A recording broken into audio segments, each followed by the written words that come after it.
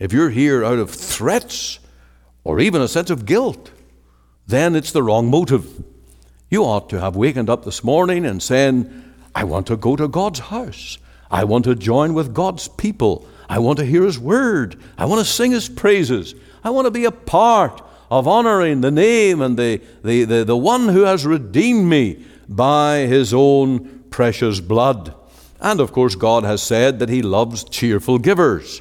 And that offering that we give of our substance, that love offering that we give to God, well, it ought not to be done with a grudge or sense, do I have to do this? No, our offering should be given to God gladly. The Lord loveth a cheerful giver. Welcome to Let the Bible Speak. This is Ian Gallagher. Thank you for joining us here on the broadcast today as we once more bring you God's Word from the pulpit of our Free Presbyterian Church here in Cloverdale. We are located between the town of Cloverdale and the city of Langley. Yes, we're in Surrey, but the township is Cloverdale. You can access our church from any direction: Number 10 Highway, Fraser Highway, Langley Bypass, and we're on the corner of 188th Street and 58th Avenue, just 2 blocks north of Number 10 Highway. For those who cannot make it along, we invite you to join us by webcast on your computer at our regular church times at 10:30 and 6 p.m. And, of course, we invite you to be a regular listener here to Let the Bible Speak, Monday to Friday, 5 a.m. and 5 p.m. We also have a full hour service, 9:30 Sunday mornings.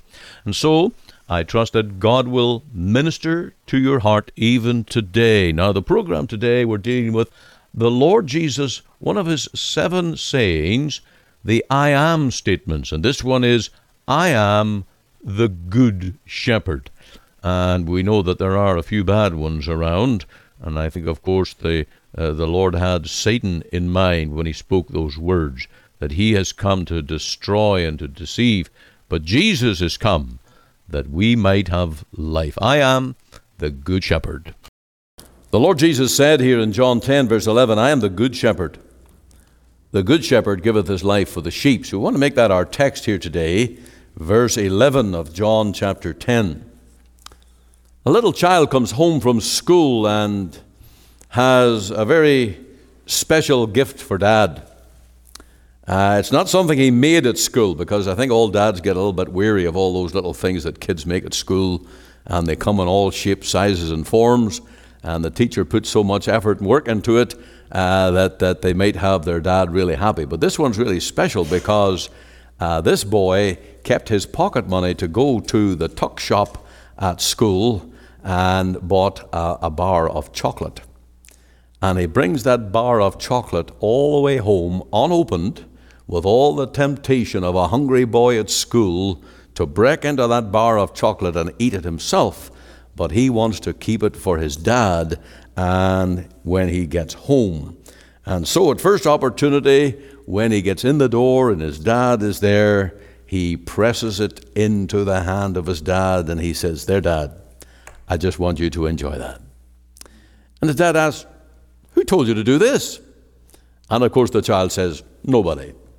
You mean you thought of this yourself? Really? You mean to say that you used your money to go and you bought this at your expense just for me? And that was in your heart all the way? Yeah.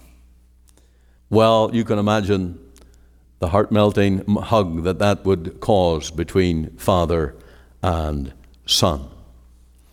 I use that because God wants us to worship Him freely out of our own hearts.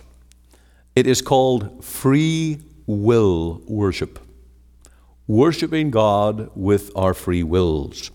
In the Old Testament, there's a big Hebrew word for that, and it simply means spontaneity and abundance of worshiping God freely. And in the book of Leviticus, I'll just read it for you. Speak unto Aaron, to his sons, and unto the children of Israel, and say unto them, whatsoever he be of the house of Israel, or of the strangers in Israel, that will offer his oblation for all his vows, for all his free will offerings. So you can imagine the Levites and the people, they bring their lambs, they bring their young bullocks and the cows, they bring the poor might bring a pigeon, but it has to be free will. It has to be without constraint. There's no gun put to their head, there's no pressure. They want to say, here, use this to worship and to bring honor and glory to the God of heaven. This word free will or free will offering is found for the very first time in Exodus 35, where it says, the children of Israel brought a willing offering. That means that they just wanted to do it. And in all of our worship and all our approach to God and all that we do for His name ought to be out of that spontaneous desire. That our worship is free will. When you think about it, church life is voluntary. If you are here today under duress, if you're here out of threats or even a sense of guilt, then it's the wrong motive. You ought to have wakened up this morning and saying, I want to go to God's house. I want to join with God's people. I want to hear His word. I want to sing His praises. I want to be a part of honoring the name and the one who has redeemed me by His own precious blood. And of course, God has said that He loves cheerful givers. And that offering that we give of our substance, that love offering that we give to God, well, it ought not to be done with a grudge or sense, do I have to do this? No, our offering should be given to God gladly. The Lord loveth a cheerful giver. Now, all of that is vital to true worship. And when we come to look at the death of the Lord Jesus, the same is true. Our Lord Jesus must lay down His life voluntarily, freely. He must offer up Himself as a sacrifice for His people, gladly, with a song and with a desire to honor and do the will of His Father. There must not be in the life, in the progression of Christ through His ministry, reaching that point where He will be arrested and taken to the cross. There must not even be a hint of reluctance. There must be complete submission to the will of His Father and to do that work gladly. We could say there ought to be the same delight in the heart of the Lord Jesus as there was in the heart of the Father. Now that's hard for us to grapple with as we think of the cruel things that our Lord Jesus underwent.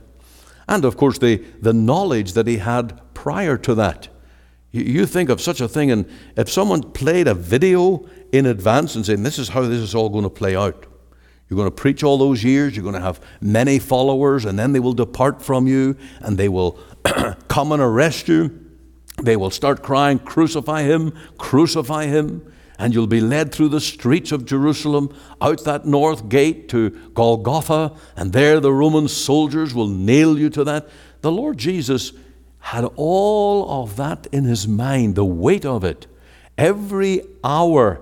In fact, many times Jesus said, my hour has not come. And He knew these events in advance, but He did not work against them, but rather He continually worked toward them. And so we have to say that Jesus did not die on the cross as a victim of mere circumstances. That would be wrong thinking. Nor did He die just as a martyr, one who was arrested for a cause and he had no options. He just was put to death as a martyr. So this now is what we know of our Lord Jesus' death, that willingly He laid down His life for us. And this is very important to us, because if you're going to say today, Christ died for me, you have to be also able to say, Christ died gladly for me. Christ died willingly and lovingly, because He loved me so much that He took delight, pleasure. He entered into this plan and put His energy into it to move toward the day, the hour that He would give Himself up on that cross. And so we as believers today take great delight The Lord loves me so. Jesus loves me.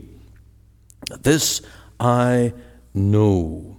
Now, we have to search the Bible here today and really see, is this how the Bible presents the death of the Lord Jesus? Or is there any question mark about this? Well, firstly, let me say that his death was voluntary in the higher purpose of the will of God. There was a higher purpose in the will of God. Everything played out on earth, of course. Everything took place in natural history. The Lord Jesus was a real person in a real place, and he preached all those things that he preached and upset the people that got upset with him. He made enemies, and of course those enemies cried out for his death, and in particular the Pharisees and the Sanhedrin, who were offended because they didn't know how to answer all that Jesus preached. But let's go to John 10 and verse 11 and note how the Lord Jesus speaks these things. He says, I am the good shepherd. The good shepherd giveth his life for the sheep. But he that is an hireling, and not the shepherd, whose own the sheep are not, seeth the wolf coming, and leaveth the sheep, and fleeth, and the wolf catcheth them, and scattereth the sheep. The hireling fleeth, because he is an hireling, and careth not for the sheep. I am the good shepherd, and know my sheep, and am known of mine. And so you can see here this contrast between the good shepherd and the hireling.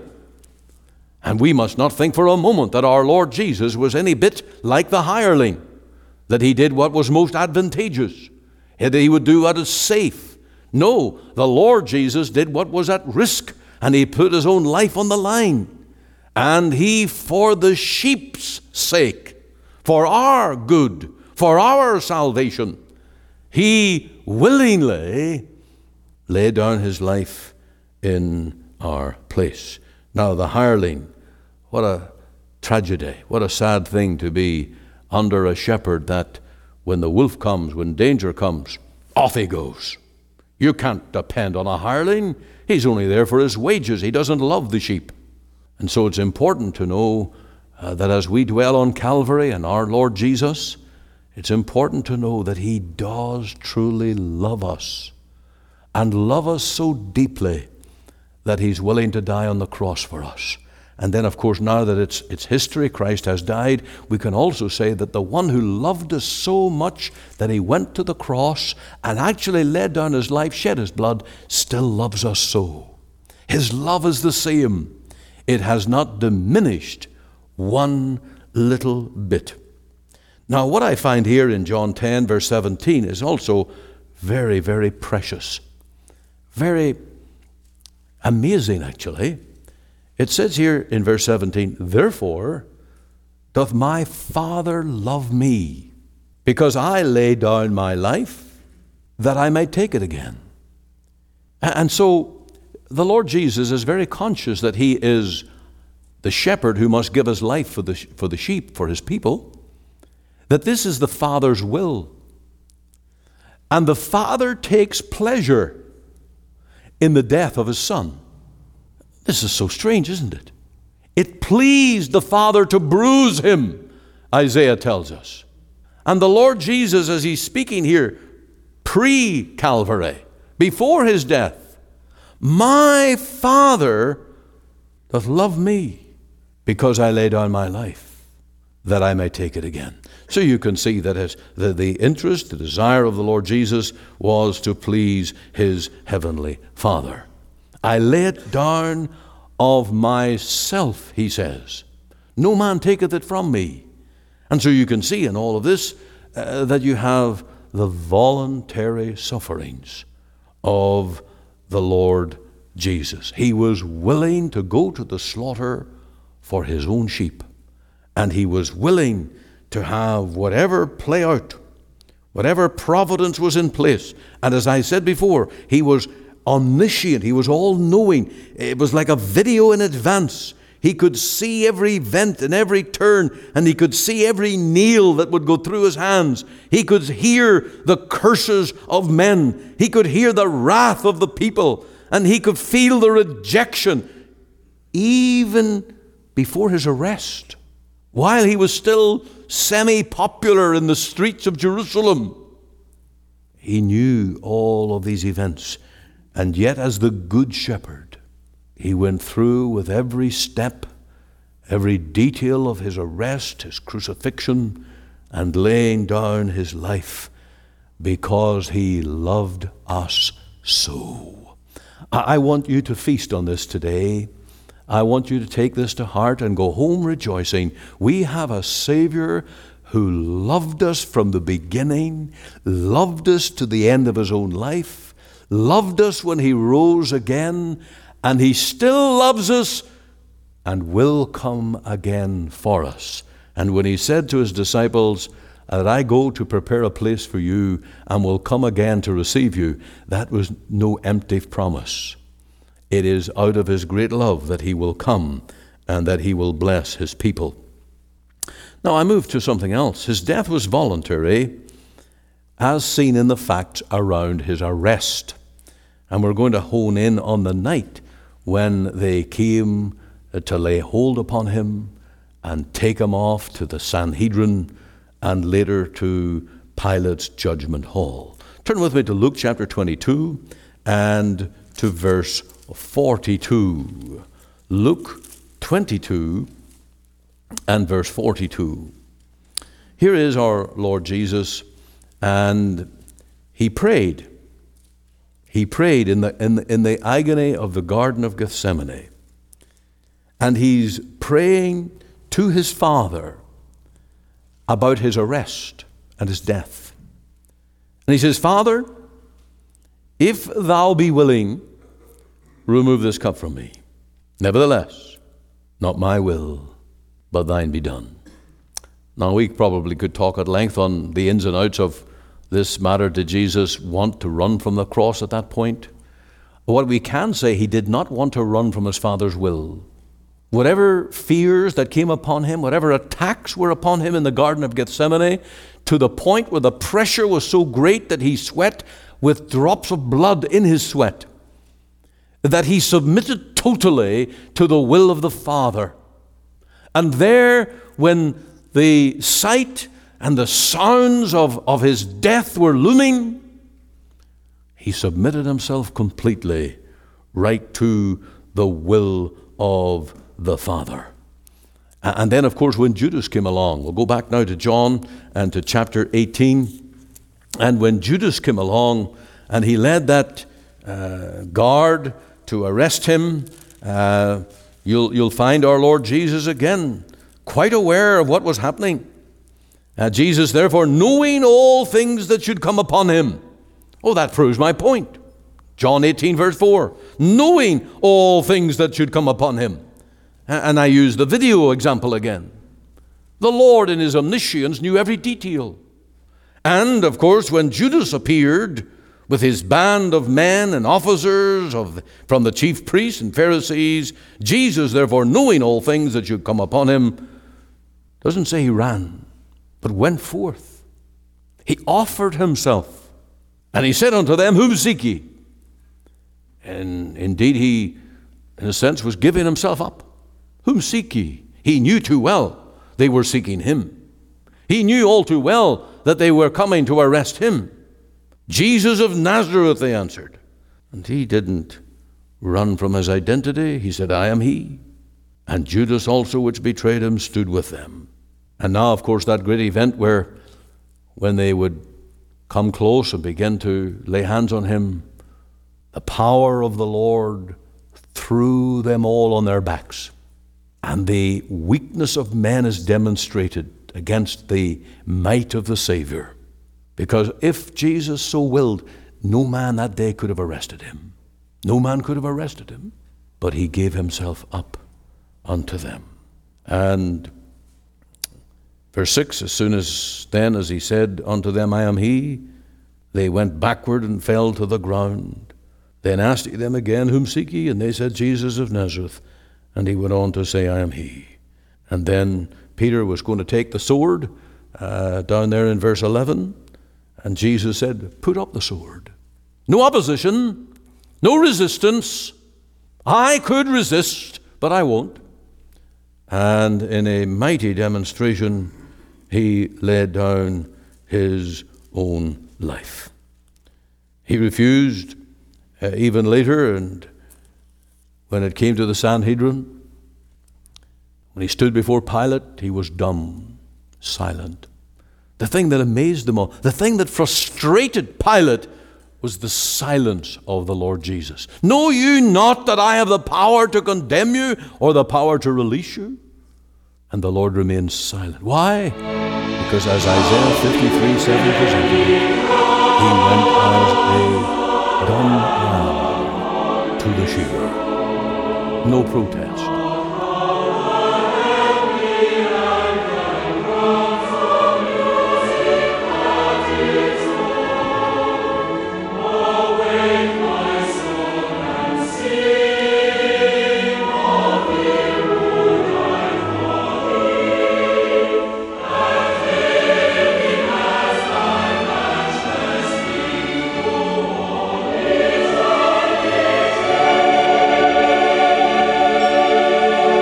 Thank you for joining with us here on Let the Bible Speak. This is Ian Gollaher, and we're looking today at a text on the cross, blotting out the handwriting of ordinances that was against us, which was contrary to us, and took it out of the way, nailing it to his cross.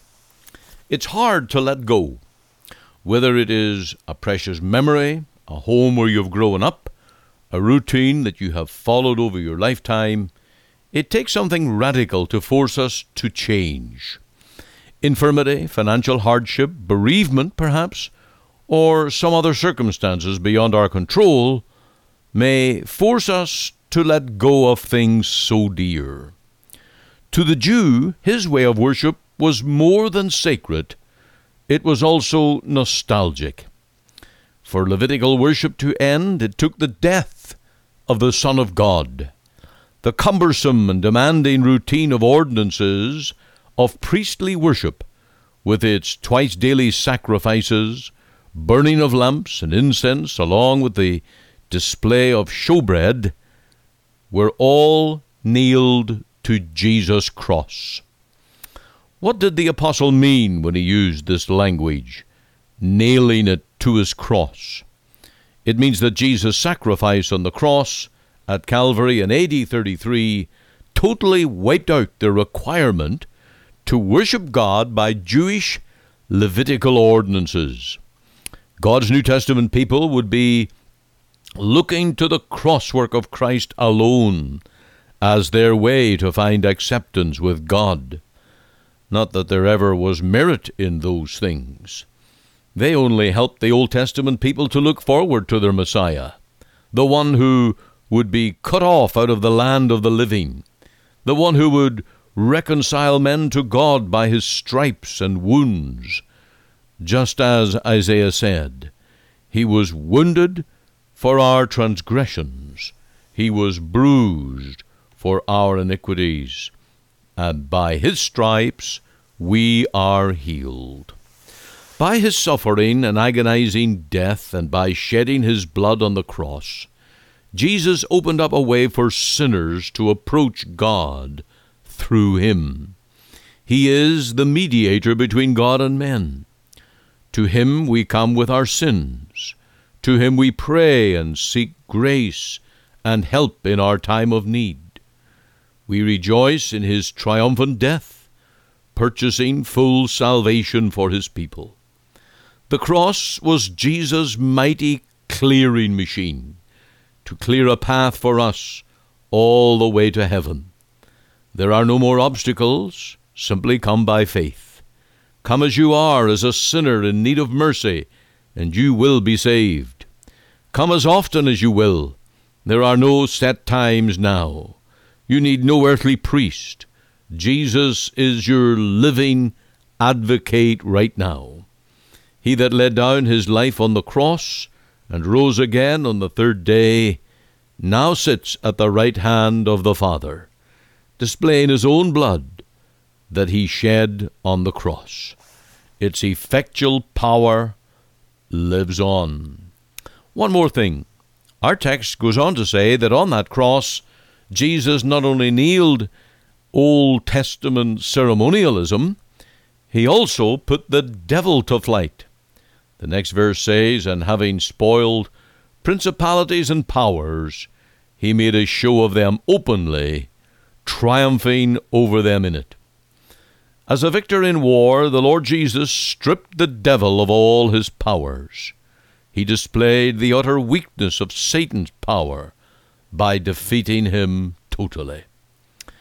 When we learn of the success of Christ in his fight against Satan and all that he has accomplished, life, liberty, lasting friendship with God, it makes it easier to let go of the old life. The book of Hebrews teaches that Christians in the New Testament have a better sacrifice, a better covenant, a better mediator, and better promises. When you live in a humble cottage built of crumbling stones and rotting planks, and then become an heir to a mansion, you can look forward to moving house. Then change is good. To let go is the right thing, and the future is as bright as the promises of God. With the cross before us, nothing can be against us. As Christians, we can sing, "I have decided to follow Jesus. I have decided to follow Jesus. I have decided to follow Jesus. No turning back, no turning back." And another stanza says, "The world behind me, the cross before me. The world behind me, the cross before me. The world behind me, the cross before me. No turning back, no turning back." Thank you for listening to Let the Bible Speak. This is Ian Gollaher, and we invite you to stay tuned for the closing announcements as we mention our church ministry, our Easter meetings that are coming up, and give you some extra information concerning our church and ministry here. As each day, Monday to 5 and 5, we seek to let the Bible speak. You are listening to Let the Bible Speak, the radio broadcast of the Free Presbyterian Church in Canada. This is Pastor Ian Gollaher. If you missed part of today's program or would like to hear it again, you can find it archived by program date on our website. Just go to www.ltbs.ca, CA for Canada. There you can read my blog, find my Bible study notes, audio and video sermons, as well as helpful articles. Or you can go to our podcast on iTunes. We're on the air Sundays at 9:30 a.m. for our full church broadcast, and Monday to Friday, 5 a.m. and 5 p.m. on this station to bring you the gospel from our Free Presbyterian Church here in Cloverdale. We also invite you to our church services on Sundays, 10:30 and 6 p.m. Through our website, you can listen and view to our online services at 10:30 and 6 p.m. Make it your Sunday worship. Click on the Live Now button on the home page of our website. Or if you would like to talk with me one-on-one as a pastor, please give me a call. The phone number is 604-897-2040. The mailing address is 18790 58th Avenue, Surrey, BC, V3S1M6. We're located just 2 blocks north of number 10 Highway on 188th Street. Our website again is ltbs.ca, and you can join us Monday to Friday, 5 a.m., 5 p.m., here on this station as we let the Bible speak.